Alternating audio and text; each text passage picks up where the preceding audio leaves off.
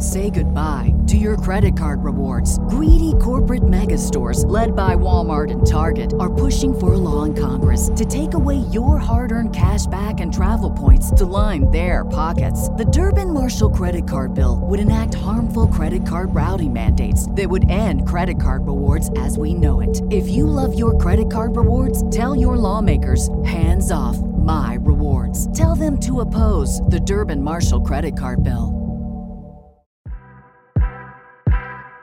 And Bonds hit right high. It's a deep. It is out. Here comes the hook. Got him. 20 strikeouts. He ties the major league record. Freese hits it in the air to center. We will see you tomorrow night.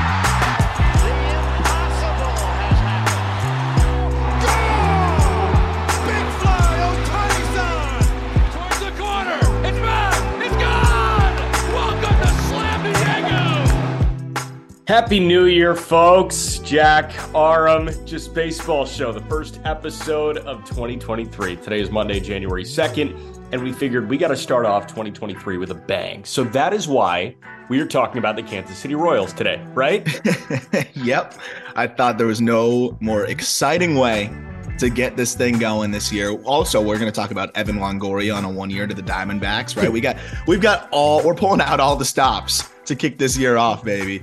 Also, KBO's Kiwoom Heroes to post Jung Hoo after the 2023 season. So, we wanted to save our best bullets, and they're all ready to go here on January 2nd. Well, you haven't even mentioned the best bullet of all bullets, and that's that the Cubs are in talks with Eric Hosmer to possibly play first base. Hate it. Hate with a burning passion. I was looking for something to generate this visceral reaction to open the new year, and I think that was that.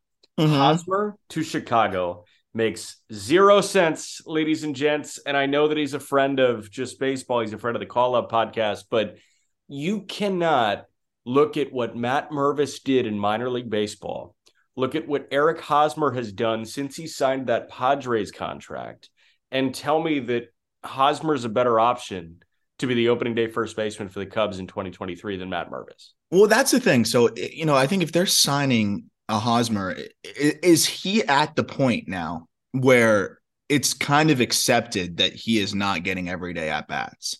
Like, if that is the case, then I can justify it. If he is taking away at-bats from Matt Mervis, it's an absolute boneheaded move, because here's the number one thing. And aside from the fact that I think you give them both a full season, I think Mervis blows Hosmer's numbers out of the water, even if Mervis struggles a little bit. Yeah. My big thing is, why take the ABs away? Cubs most likely not contending next year. I think they take a big step next year, not contending. Get Mervis 600 plate appearances so that in 2024, he's ready to go and hopefully be part of the middle of that order and help push that team across the finish line. So if Hosmer is an insurance policy, I'm okay with it. Yeah. But I don't know. Maybe Hosmer's career is at that point, Jack, where it's like he knows that he's probably a bench guy and he's accepting that he's a bench guy. And if that's the case, then do you hate it as much? Maybe not as much. And he is a vet and by all accounts, a great clubhouse dude. I'm just playing a little bit of the devil's advocate here. If he eats into any of Mervis's at-bats, I'm out, just so you know. But yes. Correct. So my other line of thinking was, okay, like who else is in the Hosmer ballpark that the Cubs are looking at right now? And according to Bruce Levine with 670 The Score, he mentioned Trey Mancini and he mentioned Dominic Smith. And I'm thinking, okay, well, like if Hosmer was in a conversation with legitimate starting first baseman or at least platoon first baseman, then that's a terrible acquisition. But because you're mentioning Hosmer in the same breath as Mancini, who maybe cost himself everyday reps with that 3 month or 2 month stretch with Houston, right? Like we talked about that. I mean, he kind of screwed himself in Houston. Yeah. So Hosmer, Mancini, Dom Smith, those are not everyday first basemen. I don't even know if those guys are platoon first basemen right now. Like Dom Smith was borderline Syracuse Met at the end of his Mets tenure. So no, I think we're talking about these guys as backups. Totally. And Dom Smith's a reverse splits guy, so it could kind of work as like, if Mervis is struggling against lefties. But again, I want to get him ABs against lefties. Mancini's the one I like because, look, would you be shocked if Mancini came out next year and had, especially in Chicago, where we know the ball can carry a bit more compared to where he was in Baltimore, if he came out and hit, 25 homers and, put up a 115 WRC plus, would you be surprised at all next year? Like, that's the one guy that I think, if you sign Hosmer, you're praying for league average offense, and that's it. If you sign Mancini, you're expecting league average offense, but you're hoping for more. And I think it's fair to hope for that, right? Like, it's a reasonable hope. And that's why I want to sign somebody with more upside, like a Mancini. So hopefully the Cubs do that. He would complement Mervis well. Also, if Mervis is raking, then you can put Mancini in the corner outfield where he's passable. You can put him at the DH spot. It makes a little bit more sense there. And of course, a right-hander to complement the left-hander. That would be way more preferred for me. And again, I still think Mancini can be a really solid hitter. I think he's the one that's different from the other two. One's not alike the other. Like, he stands out from the group. Yes, and the beauty of Cubs baseball, the beauty of playing half your games at Wrigley Field is you can have, by all accounts, a bad or average year and still put up gaudy home run numbers. Like Kyle Schwarber, 2017, hit 211, had a 103 WRC plus, had a 1.2 F4, and had a 30 homer season. Like, that's the beauty of Cubs baseball. So how about like Schwindel, or which one? Wisdom was it that hit all the home runs? Wisdom hit all the home runs. Yeah, I'll pull up Wisdom's weirdest season to this point. It's probably 2021, right? Yeah. The other big thing, 3 teams are interested in Yu Chang. 3 teams? Yeah, I'm shocked that there's 3 teams that want Yu Chang. As a bench bat? I don't know. I was just shocked to see that 3 teams want Yu Chang. Here you go. Like Patrick Wisdom this past season, right? 134 games. He hit 207 with a 104 WRC plus, an F4 at 1.1, and he had a 25 homer season. Yeah. That could absolutely be Trey Mancini. I think Mancini could be better than that. Yeah, I think so too. So that's the guy they should sign. There we go. All right, Longoria. I saw Will Carroll, who does great injury stuff. I think his Twitter @ is literally @injuryexpert, Will Carroll. And he said, @injuryexpert. He's great to follow with all that stuff. But he said, I'm not that privy to the Diamondback system, but is Evan Longoria a bridge to somebody? And I think the resounding answer was no. Like, Evan Longoria, this deal might make a teensy bit of sense this year. I guess that's just a veteran presence in a very, very young lineup, which is beneficial because you've got now Moreno added to the fold, and you've got the first full season of Corbin Carroll and the first full season of Alek Thomas, we hope. And it's an exciting team, and I think they got a little bit more boring, but a little bit more veteran with that signing. Well, and I think when we were looking at what that team's going to look like, that would have been a lot of ABs to Rojas, who's going to be moving around to. They definitely just needed a little bit more of just like an anchor. And let's be honest. I mean, this guy's been pretty good offensively the last 2 years. It's been a matter of health, which is a big question. And I think it's come to the point now with Longoria that probably not an everyday player, right? Probably a guy that you're going to play 3-4 times a week, try to manage his health, but he still slugs, right? In San Francisco, not the easiest place to slug. 451 slugging percentage last year, 482 the year before that. He's only played 81 and 89 games respectively, but if you combine those two, which is almost a little bit more than a full season, right? 27 home runs. He's got like a 330, 340 on base and nearly a 120 WRC plus across that span, a 3.0 F4 if you combine the 2 half seasons that he's just played.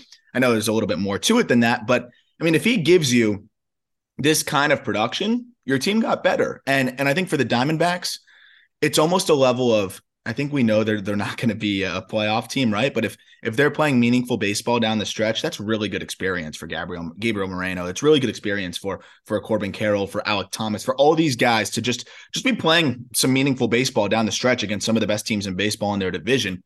I think they're trying to be good next year, right? And they're focused on being decent next year. And look, if he's putting up above average offensive numbers, there's going to be plenty of teams that are willing to part with, like a back end top 30 prospect for him, at the deadline. So might as well cash in on a prospect or two there too. So I like it. I think they needed some vet leadership. Longoria, by all accounts, is exactly that. And it's not like he's totally cooked. Like, this guy still, when he's on the field, is hitting. I just hope he can stay on the field. Yes. Working around the Diamondbacks lineup real quick, because you got Moreno catching, like, roster resource on Fangraphs, and what we think the opening day lineup is going to be, I think, is a little bit different here. They've got Moreno on the bench. Moreno will not be on the bench. No shot. It's going to be Moreno catching, Carson Kelly DHing, Christian Walker at first, Ketel Marte at second, Nick Ahmed at short, likely, and then you've got Longoria at third, or Josh Rojas. Then the outfield left to right is Lourdes Gurriel, Corbin Carroll, and Jake McCarthy. And you've got Alek Thomas, Kyle Lewis, Geraldo Perdomo, who cannot really hit, but a great defensive shortstop waiting in the wings of Nick Ahmed, who we know is a great defensive shortstop. This team is going to be fun to watch. They're going to be a 500 team, but they're going to be fun to watch. Yeah, what's interesting is, I think Longo could end up being that DH for them in a big way. Instead of Kelly, like Carson Kelly is going to get at bats. Yeah, I think he will. But that's the cool thing is you can kind of ride the hot hand, right? And I think we've seen teams really like to rotate that DH role unless you've got, an absolute stud. Nobody wants someone clogging up that DH role. So, now you can rotate it and use it as a way to give guys rest. Like Rojas needs a day off at third. Okay, Longo, he plays third. Rojas DHs that day. Gurriel needs a day off in the outfield. Like you can shuffle around, throw someone in the outfield, and then put him in the DH role. Same with Kelly. If he's swinging it well, but you want to get Moreno to start behind the dish because he works well with a pitcher, now you can put Kelly in that DH role. So it just allows so much more flexibility for a manager, and I think we're going to see a lot more teams as we move forward here use that DH role as like a fluid position instead of I'm going to try to sign an absolute masher who's just going to play DH, pencil him in every single day. I think it's become pretty clear that unless that guy's putting up a 900 OPS, it's a disadvantage to do so. Yes, 100%. Another thing with the Diamondbacks before we get into the Royals, and this being their GM episode, where I think we're like wasting as much time as possible before we actually talk about the Royals. They have a surplus. Arizona has a surplus. And like you look at the outfield, one of Alek Thomas, Kyle Lewis, Jake McCarthy is a surplus. Pavin Smith is surplus. Dominic Fletcher, Dominic Canzone, they are both surplus. And then you look at a Seth Beer, right? Like he's not necessarily. What do they get from Kyle Lewis? Right? Exactly. So I think that you're having a conversation of a lot of expendable pieces that you can go get better elsewhere. And I think that can be in the bullpen. I think that can be, replacing Rojas, maybe upgrading over Rojas. So they've got an opportunity. Hell, maybe even getting a shortstop, right? Because you got a bridge to Jordan Lawler. And Ahmed and Perdomo might not be the people to do that. But we can talk about the Kansas City Royals now. You in? Yeah, absolutely. The last thing I'll say, too, on the D-backs is I think this is a big year for them to kind of figure out which of those pieces they want to keep, which of those pieces they want to move out. And so only way you find out is through playing a lot of these guys. So I think this is going to be a good year for clarity and just kind of seeing what you've got. As an ode to my affinity for high floor college bats, I believe in Pavin Smith. I think Pavin Smith can be a big league contributor, so I hope he goes and gets platoon reps elsewhere. Pavin Smith feels like a Washington National. He went to Virginia, right? He totally feels like a Nat. I definitely see him getting moved. I could tell you that, especially with the emergence of Christian Walker. Yeah, and with Seth Beer like providing way more pop than Smith. Yeah. All right. You ready to talk about Michael Massey and co? I'm ready to talk about Michael Massey and co. Michael Massey, who was a revised first-round pick in the 2019 redraft that we did on the call-up. The Kansas City Royals are in a really interesting spot because not only has Kansas City had so many guys emerge over the last couple of years in the minor league system. MJ Melendez was the minor league home run king in 2021. Nick Pratto is a guy that has been a sought-after prospect, but Vinny Pasquantino kind of like leapfrogged him in the fully leapfrogged him. Just how good he is. Bobby Witt Jr., we know that guy is a rocket ship, but even going to get Drew Waters for a competitive balance round pick. They've had guys emerge. They have so many flaws. So right now, if all the young guys click, they are a 500 team. Are they a World Series contender if everything goes according to plan with what they have in the organization right now? Absolutely not. So how do we get them on the path to becoming a legitimate contender? Let's find out. The Kansas City Royals have, I think, a bottom 6 payroll in all of Major League Baseball right now. They're checking in at around $45 million. The Royals are not going to spend. Like I was debating pulling up their Spot Track page at all. You know what I mean? Like it doesn't matter because they're going to stay low. They already are low. So we're not like bringing the financials into this. We're looking at small moves to make a team that is going to struggle and go through some growing pains, but provide flashes of young brilliance a little bit more young and exciting. And that's kind of the other side of it, right? Is another team that just could kind of just use answers in 2023, which is a good and a bad thing, right? It's good because it means they have a lot of different players who could step up, right? You know, if Michael Massey is raking through the first half of the season and, you know, relatively speaking, like raking, let's say he's got a 110, 115 WRC plus, and we know the defense that he can play. You know, Nicky Lopez becomes that much more expendable, right? You know, or vice versa. Even if Nicky Lopez is kind of back and performing again, then maybe they can think about something. I think the control of Massey makes Lopez expendable, which we're going to talk about. But I think the step back that Lopez took last year kind of handcuffed them a little bit. So if Lopez also hits a little bit more and Massey's kind of status quo, which is, you know, an average hitter with good defense and younger and more controllable, they'll try to move Lopez. So there's some interesting spots that they're in. I'm surprised that Michael A. Taylor is still on this team. You know, now if they traded him last year, I think they could have got, you know, maybe a mid-level prospect. Now I think they're going to get nothing but like a lottery ticket. So I was surprised about that. I loved the Drew Waters trade. I think it's still a dart. You know, you're throwing a dart from pretty far away here, but you know, Waters is super toolsy, was one time a top prospect, you know, top 50, top 100 prospect in baseball, switch hitter, flies, has power, looks good in his big league little stint there, but also, you know, struck out a ton.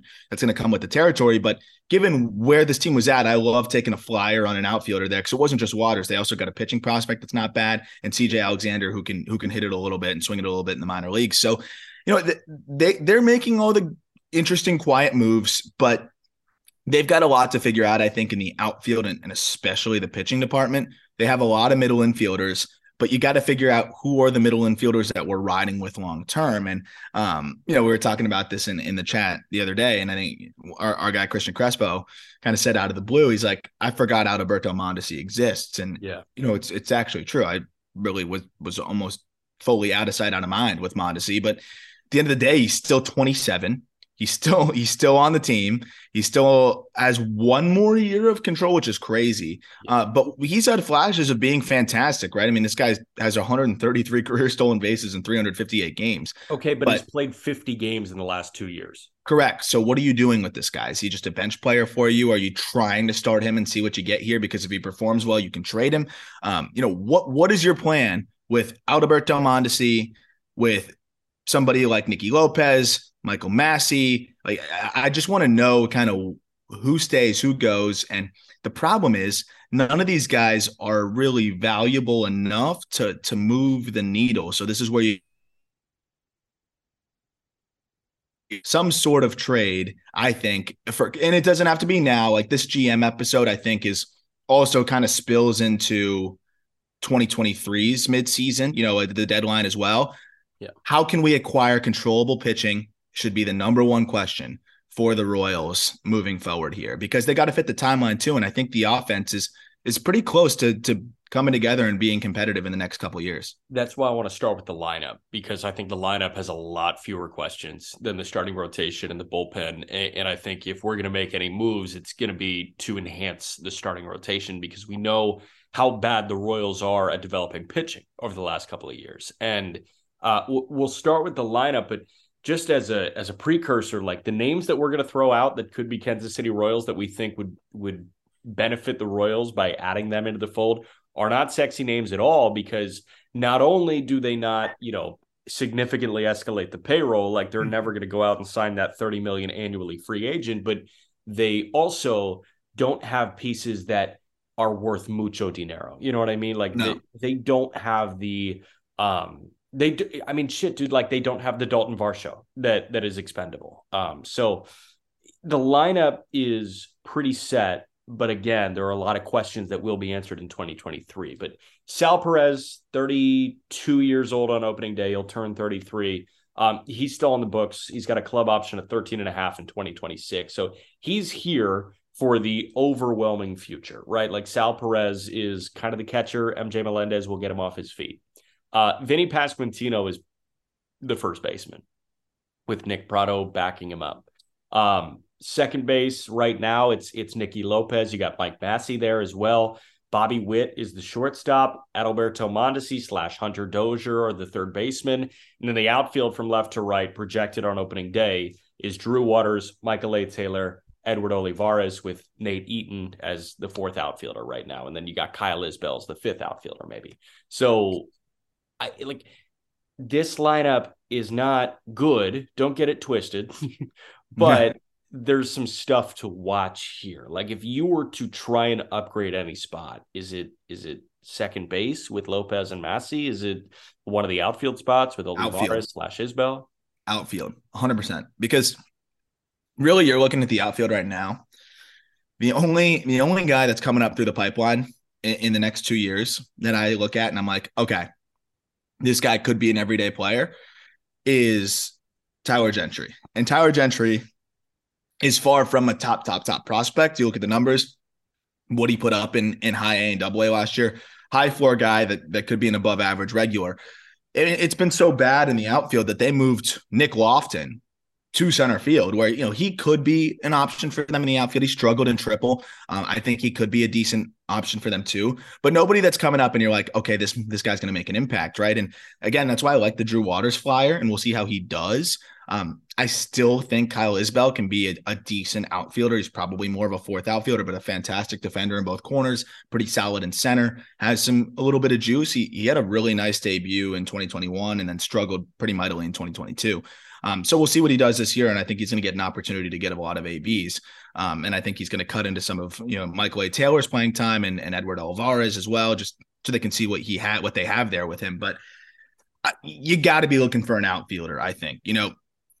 When you're looking at this team in a year or two from now, Michael A. Taylor is a free agent who isn't great, but is probably one of your most consistent outfielders. At least he's a great defender. And you know what you're going to get at least close to league average offense from him, around a 90 to 95 WRC plus. Outfield's the biggest spot because when Michael A. Taylor is gone, you almost don't even know how you're going to fill it out. How do you fill out that outfield? I don't even know. You're praying Tyler Gentry and then Lord knows.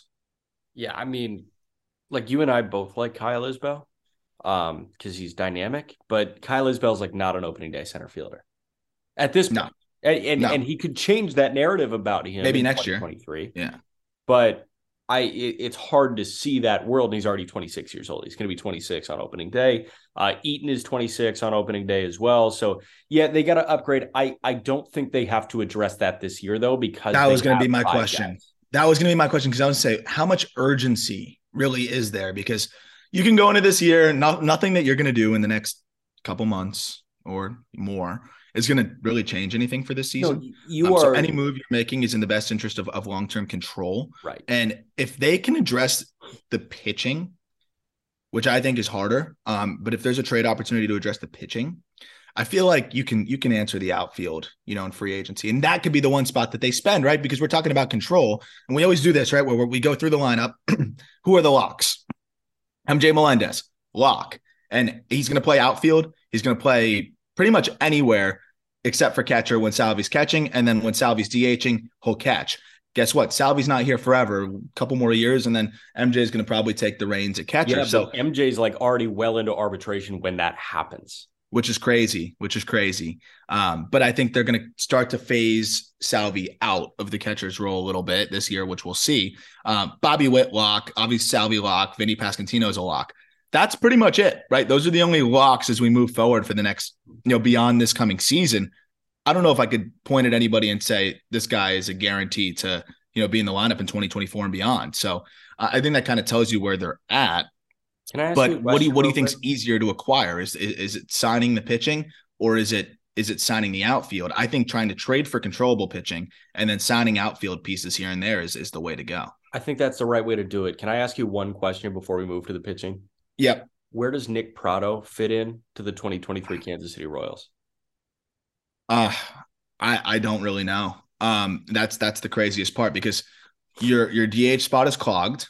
Nick Pratto's a great deal of Nick Prado's value comes from the glove. If you want to move Vinny to the DH spot, you can. But guess what? You got Salvi there and MJ kind of interchanging. And when MJ is catching, you need to have Salvi in the DH spot. So for me, it's trade chip. The problem is, and this is always the big struggle with teams, is you call a guy up and he doesn't do great.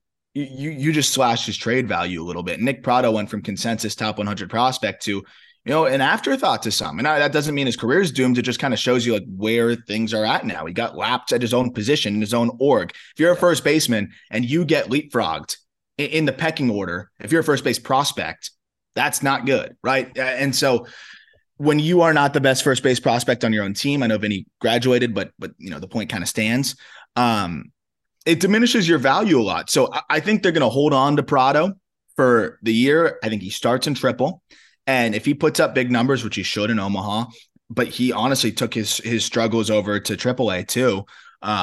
If he can bounce back, show some good numbers, I think that he could easily be one of their better trade chips, given that the system's not great. And Pratto still does have prospect pedigree, but last year was extremely disappointing in a lot of ways. Yeah, man. I mean, yes, he had a 120 WRC plus in Omaha in 82 games, but that's because he walked all the time. He had a 16% walk rate, but he struck out 31% of the time. He had 17 bombs in 82 games, but it's pretty easy to hit homers at Werner Park in Omaha. No, it's definitely concerning. Yeah, I mean, it's concerning. So the swing and miss is there. It actually got worse. Like the last time he had a K rate over 30%, he struck out 35% of the time in high A as a 20-year-old in 2019. That was pre-COVID. So this post-COVID was the worst swing and miss season he's had in his career. And you can't feel great about that. You know what I mean? Like he played 49 games with the Royals at the major league level. He had a 36% K rate. No, that's what I'm saying. He really, really hurt his value. Hurt his value a lot. So are you going buy low pitcher for buy low hitter? Like it's hard to fathom that. So we'll talk about the buy low pitching options, but just running through, I mean, you want to get sad about the Kansas City Royals here. We talked about, everything that's positive about this lineup and the locks that you see in 24 and beyond. The starting rotation right now, Jordan Lyles, who they just signed to a free agent deal, Brady Singer, who's legitimately good, like we talked about, Ryan Yarbrough to a one-year deal, Brad Keller and Daniel Lynch with Chris Bubich waiting in the wings. This is a terrible rotation. Yeah. Yeah. And real quick too, I want to wrap the bow on the and tie the bow on the outfield situation. There's probably 4 free agents next year that all scream Kansas City Royals to me. Listen to this group and tell me you couldn't envision almost any of these guys being a Kansas City Royals except for 1 or 2. This is the 2024 free agents: Mark Canha, Lourdes Gurriel Jr., Max Kepler, Manny Margot, Tyler O'Neill, no way, Victor Robles, Eddie Rosario, Anthony Santander, Juan Soto, Alex Verdugo. So I could see their big splash being Alex Verdugo, but I could also see a Mark Canha to bridge as they try to figure out, the long-term options there. Max Kepler seems like a great fit out there. I could even see Margot out there, but they can finally, like, any 2 of those guys or one of those guys is definitely going to help them in the outfield, probably better than anything they're going to trade for. On the pitching side, dude, I think they're just taking one more year and praying that one of Daniel Lynch, Brad Keller, or even Jackson Kowar make the leap next year, which the only guy that I'm holding out a little bit of hope for is Lynch. Lynch has always been the guy I've liked the most out of this group outside of Brady Singer. And it was a tough year for him, but I wouldn't say it was a flat out disaster. The 5.13 ERA, not great, but he punched out 122, walked 52. He's kind of missing that third pitch to get righties out, but he's 26, just turned 26, first round pedigree, has had some really good stretches in the minors. The walk speed going down was good for him. That's the one guy that I'm like kind of waiting to see how he does. But other than that, dude, like this is another one where you look at the farm system. Asa Lacy's a disaster. You look at some of the other guys that might be coming up through the pipeline. I love Ben Kudrna, but he's 19. Frank Mazzucato, exciting, but struggled mightily and also as far as hell away. He's 19. Yeah. They don't really have any pitching prospects that you can say, hey, this guy's knocking on the door and ready to go. I mean, we get to the back end of their top 10 or top 20 prospects, and the guys that are closest are it's a curve of like the lower level guys, highest upside, and then the upper level guys are all struggling. Austin Cox, right? Yeah, they're all struggling too. Jonathan Bolin, 6 ERA. Asa Lacy, disaster. It's TJ Sakema, who they traded for, disaster. It's rough. It's really, really rough. The only other arm I still am holding out hope for at the big league level, and I think he's a reliever though, is Alec Marsh. So they're in a weird spot, and they've got to figure things out. I will say one underrated move that they made that I think could be an outfield option for them, that just before I forget, is Samad Taylor. I think Samad Taylor could be an interesting option for them if he can hit enough. I liked when they picked him up. I thought that was a sneaky move.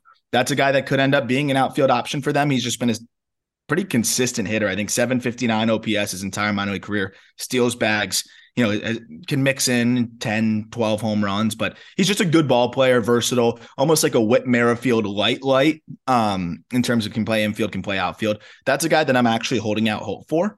But other than that, yeah, it's rough. So on the pitching side, I would put my eyes on like an Andrew Hoffman, who also came over in that trade. But guess what happened? He comes over, he gets to Double-A with the Royals, 6.64 ERA, 2.36 in high A before that. So it's like even the guys that I kind of liked and tried to talk myself into earlier in the season have all struggled. Beck Way might be the best bet for this system in the next year now, which is crazy. He came over from the Yankees. So they're just in a really, really weird spot. No, I've tried to talk myself into Coar for the last couple of years, but Jackson Coar, I mean, dude, like the walk numbers ballooned, the strikeout numbers dissipated in more innings at the minor league level. I mean, he was walking like 5 guys per 9 at the minor league level. And when he would get up to the major leagues, he had 7 relief appearances, I want to say, and he was walking like 6.5 guys per 9. I think the only hope of generating some momentum on the mound in-house is from this new president of baseball operations, JJ Piccolo. I'm not sure if that's how you say it, Piccolo. He took over after Dayton Moore was let go. He was already the GM as of September 2021, but Dayton Moore was let go this past September, and Piccolo he takes over as the president of baseball operations. So there has to be a change in development on the mound in-house, or you have to go try and get other guys.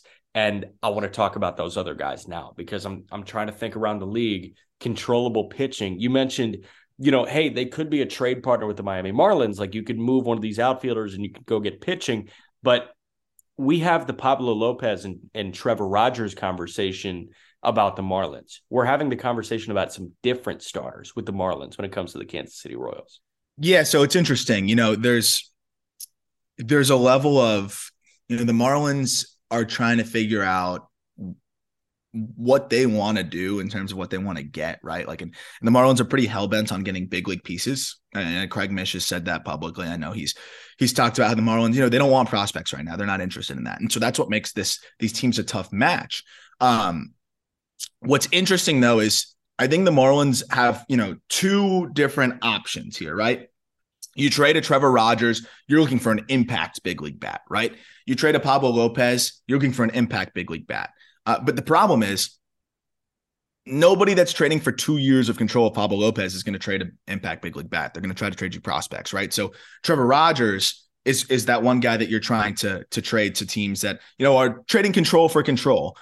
But the problem is with that is the Marlins can't trade Trevor Rogers to the Royals because the Royals don't really have anything that can match it. The only way that trade would work is if there's a MJ Melendez involved or Vinny Pasquantino, which neither of them are going anywhere. So I think you got to look at the second tier for the Marlins, which is Braxton Garrett. And I think the Marlins have been willing to talk about him in certain spots, but it's got to that, like, if it's a second tier player, then maybe they can, make a second tier trade. And, for the Marlins, that's where I don't know if they can justify it even with Braxton Garrett, because even if he's a low 4 ERA guy, with the years of control he has, he's still pretty valuable. You're not just dumping him to dump him. It's not like an Ian Anderson who we're going to talk about, right? So it's a tough spot for the Fish because you want to make a move And if you don't want to part with one of your studs in Trevor Rogers, like you're not going to trade just to trade, a Braxton Garrett deal is probably the most likely match with the Royals. But what do the Royals have to offer? I think Michael A. Taylor would be, a great option for the Marlins,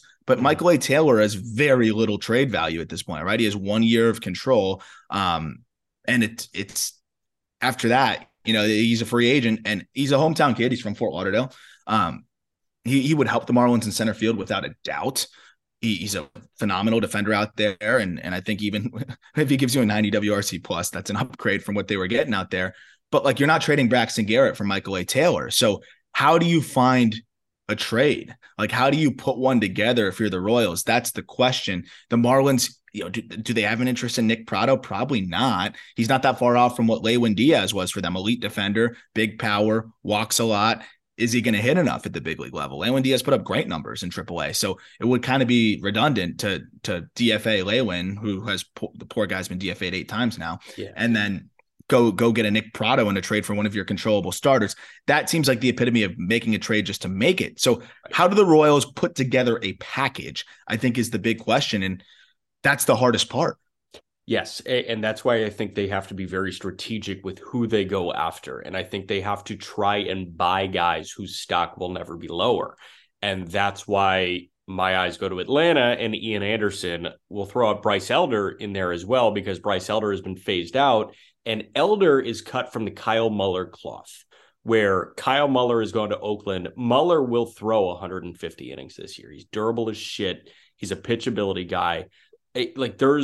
There's a non-zero chance that Kyle Muller can put together a 4 ERA across 180 innings this year. And he might be their best pitcher this year. Yeah, and that's what young teams with minimal to no pitching, like Oakland has no pitching, Kansas City has next to no pitching, aside from Brady Singer.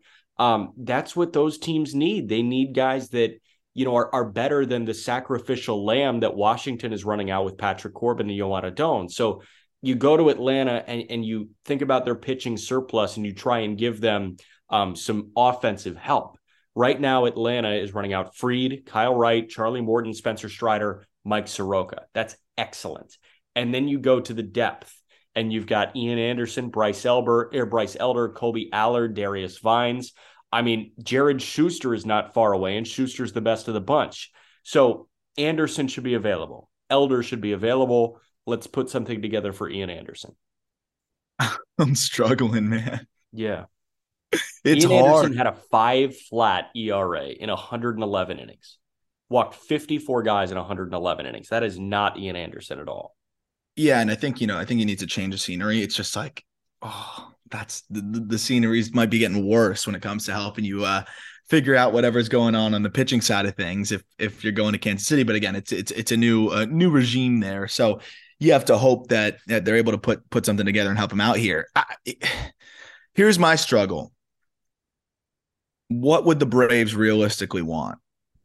What would the Braves want from this Royals team for an Ian Anderson? I feel like for them, they're looking at Ian Anderson as maybe a trade chip. If he's throwing well in triple, or he's making some spot starts and, regains even 10% of his trade value, they're going to probably want to make a move for him or with him at some point during the season. And I think that this trade with the Royals could come during the season, like a trade period with them, because I think if Michael A. Taylor is swinging it, that's a guy that more teams might start calling on. If Mondesi looks healthy, that's a player that more teams might even just start taking a flyer on. Same with Nicky Lopez, as we mentioned earlier. So looking at the Braves, right, they're going to play Grissom at short. And so like if you acquire somebody, you don't want that player to be an everyday guy because you want to get Grissom reps there, but you want kind of a backup plan in case Grissom struggles. But then on that same side of things, is anybody that isn't an everyday shortstop type, is he going to be able to net you even an Ian Anderson? And that's the question. Because I look at the Braves, they need 2 things. They need an outfielder, like a left fielder, because it's Eddie Rosario / Marcelo Zuna, I guess, which is ridiculous. And then that's really it. They need a shortstop. So what could the Royals put together to go get an Ian Anderson? And is it worth it for them to part with a prospect or two to do so? Because the Braves could be interested in, of course, just juicing up the farm system a little bit and just kind of dumping Ian Anderson for a change of scenery type move. It'll free up a spot on the 40-man for them too, if they do dump him for prospects. But is that worth it for the Royals, who, don't want to diminish the farm, but with that same notion, I don't know if there's an arm in the upper that's pitched above high A in this entire system that I like more than Ian Anderson upside wise. It's not even close, honestly. Like, I think Ian Anderson, if you could still rate him as a prospect, I'd put him above almost every single guy not named Ben Kudrna. And that's the struggle of where they're at right now. Maybe a change of scenery for change of scenery. You ship Asa Lacy out. So I was thinking, how can Atlanta enhance their big league roster this year in exchange for Ian Anderson, right? Because this lineup, yeah, obviously they've got, like, they just opened a fucking 8-year window with all these pre-arb deals. So they're fine. Like, they're going to be really good for a really long time, but how can you help them win right away? I don't think Atlanta is looking to bolster their farm. I don't think they're willing to add an Asa Lacy because they frankly don't need Asa Lacy. They already have a pitching surplus. They're trading from that pitching surplus. The starting lineup, like you mentioned, is set. Now, what I will say is this lineup is very right-handed. Ozzie Albies is not a good lefty bat as a switch hitter, and the lefties that you got right now are Olson and Harris, locks, and then Eddie Rosario and Sam Hilliard is on the bench right now. So how can you get a little bit more left-handed? How can you hedge this righty-heavy lineup? And, Lopez could go if they want to add a shortstop, but if you pair Nicky Lopez with one of these two left-handed bats, I think it might be enough to get Ian Anderson done, and that is buying low on Prado, who has experience in the corners, or Kyle Isbell, who could be that speedy, dynamic fourth outfielder, maybe even fifth outfielder if they want to keep Hilliard or Jordan Luplow ahead of Isbell in the pecking order. So I'm going to pitch Nicky Lopez and Nick Prado for Ian Anderson. It's interesting because, the Braves did just claim Lewin Diaz, and I think they did because they were interested in like a depth first base piece, and Prado, and they DFA'd him afterwards. So it seems like they have an interest for a left-handed hitting first baseman. They put a waiver claim in on him. The only reason that they DFA'd him is because they had to make room for another player. So to me, that's a little bit of a tell that maybe they have some interest in a left-handed hitting first baseman who can pick it a little bit. And as of right now, their backup first baseman, Matt Olson, plays all the time. He had damn near 700 plate appearances this year. Like, you are hoping that he puts together the Freddie Freeman type season where he plays 162. Matt Olson will, if he's healthy, he'll play 162. So you're looking for a contingency plan. And as of right now, it's Luplow at first. But I think Prado would be great because he can play left, he can play right, but obviously he's a Gold Glove caliber first baseman. Well, and they can stick him in AAA, work with him. And again, this is an org that really has helped their guys put it together offensively. So again, this is like change of scenery for change of scenery. My only question for you with Nicky Lopez is he better than Orlando Arcia? No. I think yes. I think for them. I think no, actually. So then why are you making the trade? Because I don't know. I think he is, though, because hear me out. What like Arcia is a better hitter, obviously. Nicky Lopez is a pretty dreadful hitter. But you're getting Nicky Lopez as an insurance policy at shortstop, and really as a glove that you can move all over the diamond. He's a heck of a defender. I mean, he put up Nicky Lopez. It's going to be one of the best trivia questions ever. Nicky Lopez put up a 5.9 F4 season last year, or 2021. That's insane. Last year 1.2, but he's playing a lot of second. He's a much better defender at short, which is weird. I just if I'm the Braves, I'm declining the shit out of that. Damn. Okay. How about that for Elder?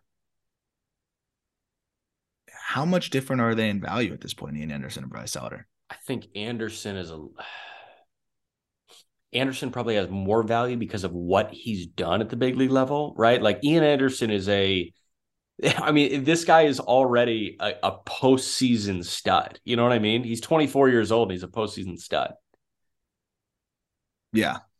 So I feel like that enhances his value, at least to the naked eye. I'm not sure how the Braves view those two, but I feel like if you were to ask me who has the greater value, it's Anderson, and it's by a margin that you can see. It's not by the thinnest of margins. How about who's more valuable, Nicky Lopez or Mondesi? Lopez. But Honestly, dude, I'm looking at Arcia. I'm Yeah. looking at Arcia. I'm like, yeah, he had that like not. If it weren't for the 2 weeks he had last year, Oh, he was great for those 2 weeks. that's it though. And you look at the rest of his career, he's been pretty terrible aside from 2017. That is the one good season he had in Milwaukee. The Braves might see Lopez as an upgrade. And again, as a left-handed bat, he might be an upgrade for them realistically. So I guess there's a chance. I would do it for Elder, not Anderson, though. Okay. So we'll call it Elder. There's another guy in Milwaukee that I want to mention, actually. And is that too much? No, though. Like Prado, what is the value of a Nick Prado at this point? I don't know. Should we go to the trade machine? No. The trade machine that I think has Nick Fortes at like the same value as I think Nick Fortes had like an 18 something value, which is nuts. I swear. Because of his WAR per like game at this point, he's like weirdly only hitting the majors. The PER legend, who's the PER player efficiency rating legend in the NBA? Isn't Taco Fall like a PER legend? I honestly don't know. I love the guys that break the system though. Yeah. I would say Nicky Lopez. Like Prado's a lot like Prado. I just don't know if they want to sell low on him, but maybe they got to. If you're getting a starting pitcher like Elder, maybe it's worth it. I just feel like Nicky Lopez might get it done for Elder. I don't want to trade Isbell if I'm them at all. That's like one of my only outfielders for 2024. Lopez and Eaton, Nate Eaton. Ugh. All right, Lopez and Prado for Elder. Yeah, just call it that. And throw in a mid-level prospect from the Braves, and we'll call it a day. Shit. Okay. Another guy that could just immediately make it a more enjoyable watch is Adrian Hauser, who has been phased out of the Brewers starting rotation. Because as of right now, the five are Burns, Woodruff, Lauer, Peralta, Ashby. Like that is very much so set in stone. And then in terms of guys that are really close, starting pitching-wise in that system, Ethan Small, Jansen Junk, Robert Gasser is really close and really good. Tobias Myers is going to be a non-roster invitee for them. Like they have a lot of options. I mean, hell, dude, even a Caleb Bosley, who's 29 years old, he was really good in AAA last year. So, you're looking at a pitching surplus again in Milwaukee. And we've heard the rumors, Xavier Scruggs said on this show that he thinks that the Brewers are going to move Corbin Burns. They could absolutely move one of those starting pitchers, but Hauser he had a 4.70 ERA in 102 innings last year. This is another buy low guy, but we know that Hauser, who's going to be 30 on opening day, Hauser is a guy that rolls ground balls when he's right. He had a 59% ground ball rate in 142 innings in 21. I think this could be a guy that makes the Royals rotation better and a bit more veteran right away. Yeah, it's definitely a move that helps a lot. Definitely helps them a lot, and he's gonna be right now kind of like that innings eater, like random guy you throw out there for the Brewers, pretty much like mop up duty at this point. So I don't think it would require much. It's just more like what would the Brewers need? I think the Brewers are a team that would absolutely have interest in Nick Prado. Yeah, they've got Rowdy Tellez, they've got John Singleton. Right, I think, or did Singleton sign elsewhere at this point? I don't even remember. No, I think Singleton's there. He was added to the 40-man. Yeah, Singleton's there. But I that's almost exactly the landing spot I would love to see for Prado. I think Tellez is fine, but I think Prado, his bat could play up there. We know what the glove can do there, and Tellez hit 219 last year, so it's not like it's that much of a role to fill in a year from now. And the Brewers prospects have done really well offensively. That's one where I would almost want to aim higher than Hauser, but I don't see them parting with really anybody else on the pitching side as I'm looking through like their entire. I mean, Ethan Small. Do you see them parting with Ethan Small? No, because I feel like they'd be selling low on Small. Yeah, they would. They would definitely be selling low on Ethan Small. Just again, like if I'm parting with him with Prado. Prado, You need more than Hauser. Yeah, Hauser's like just kind of a whatever filler. I think Small, like, yeah, they're kind of selling low, but at the same time, maybe they're not. Like he walked 5/9 in triple last year. Struggled in 6 innings at the big league level for whatever that's worth. I would take Hauser and Ethan Small for Prado. Prado, yeah. Hauser, Ethan Small. Hauser, Ethan Small, Prado. I think it would have to be like Ethan Small for Prado straight up. So sad, dude. Ethan Small for Prado. I'm in. Ethan Small for Prado or Hauser and Small for Prado? I don't think Hauser. No, it's too much. How about Prado and a high A bat for Hauser and Small? Here's the thing, though. Now, if you're the Brewers, all of a sudden now your pitching is much thinner. For what? Just for Nick Prado and a high A player? This is so. I can't believe we're opening the new year like this. This is going to be such a shitty year if we're talking about this on January 2. Small for Prado. Done deal. Done. Signed, sealed, delivered. So gross. All right. That's the Royals. Like, they didn't get much better. I feel like we're going to have so many questions answered, though, in the first couple months of 23. Yeah. Why do we do one on the Royals? We thought it was a good idea last night. Maybe we were still reeling from New Year's Eve. I have no idea. I was still reeling. I mean, look, we wanted to do every team, and this is a team that's far from done. And I think if anything, we've properly highlighted what the fuck they have to figure out. Like, that's the thing. I don't think, like, everyone loves to talk about the Royals as like this team that has a really young core and is exciting and all that stuff. Like, yeah, sure. Dude, they still got a lot of shit to figure out. Like, so I hope that this episode helps illustrate that. Because within this episode, all my New Year's resolutions have failed already. What were they? I don't know. Just not talk about the Royals or something. I failed. Like, but here's the thing, man. Like, this is a team that people are trying to put like in the same breath as some of the other young, exciting ball clubs, and like, they're not. And I don't know if I realized how bad it was until we did this fucking episode. Until they do more, they are not here, but they have to do more. But here's the problem. We were barely able to do anything. How do you do more? Flip expiring players who have strong starts to 23. You know what the real answer is to me, and they just won't do it, is trade Salvador Perez. They won't do it. No shot. Stupid. Trade him. Shit. He's one of their only valuable trade assets. You know what? Go sign Hosmer to be the bench coach. Yeah. Special advisor.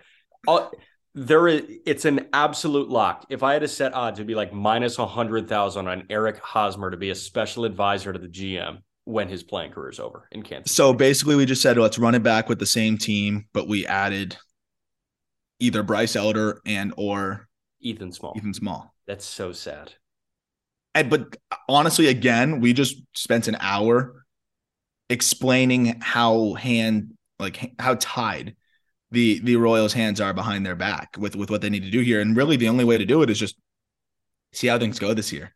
Hope some guys emerge and try to get creative. That's why I like the Drew Waters move, and I like the Samad Taylor pickup, and that's why they're kind of working between the margins here. So we'll see what else they can kind of pull off. But I think it's very clear the Royals are not in the best of positions, even with this, young trio of bats with Melendez, Witt, and Vinny Pasquantino. It's still pretty rough. Content's content, man. We put out content. We got an hour of stuff. If you want to listen to something that is much more loaded, I would recommend going to the call up and listening to the 2019 redraft. That was so much fun. And that's a loaded draft already with established major league guys and some of the top prospects in baseball already. So that's the call up. Great stuff on the site as always. It's going to be a fun year for the Just Baseball Show, man. Me and Peter will be back to talk to you guys tomorrow.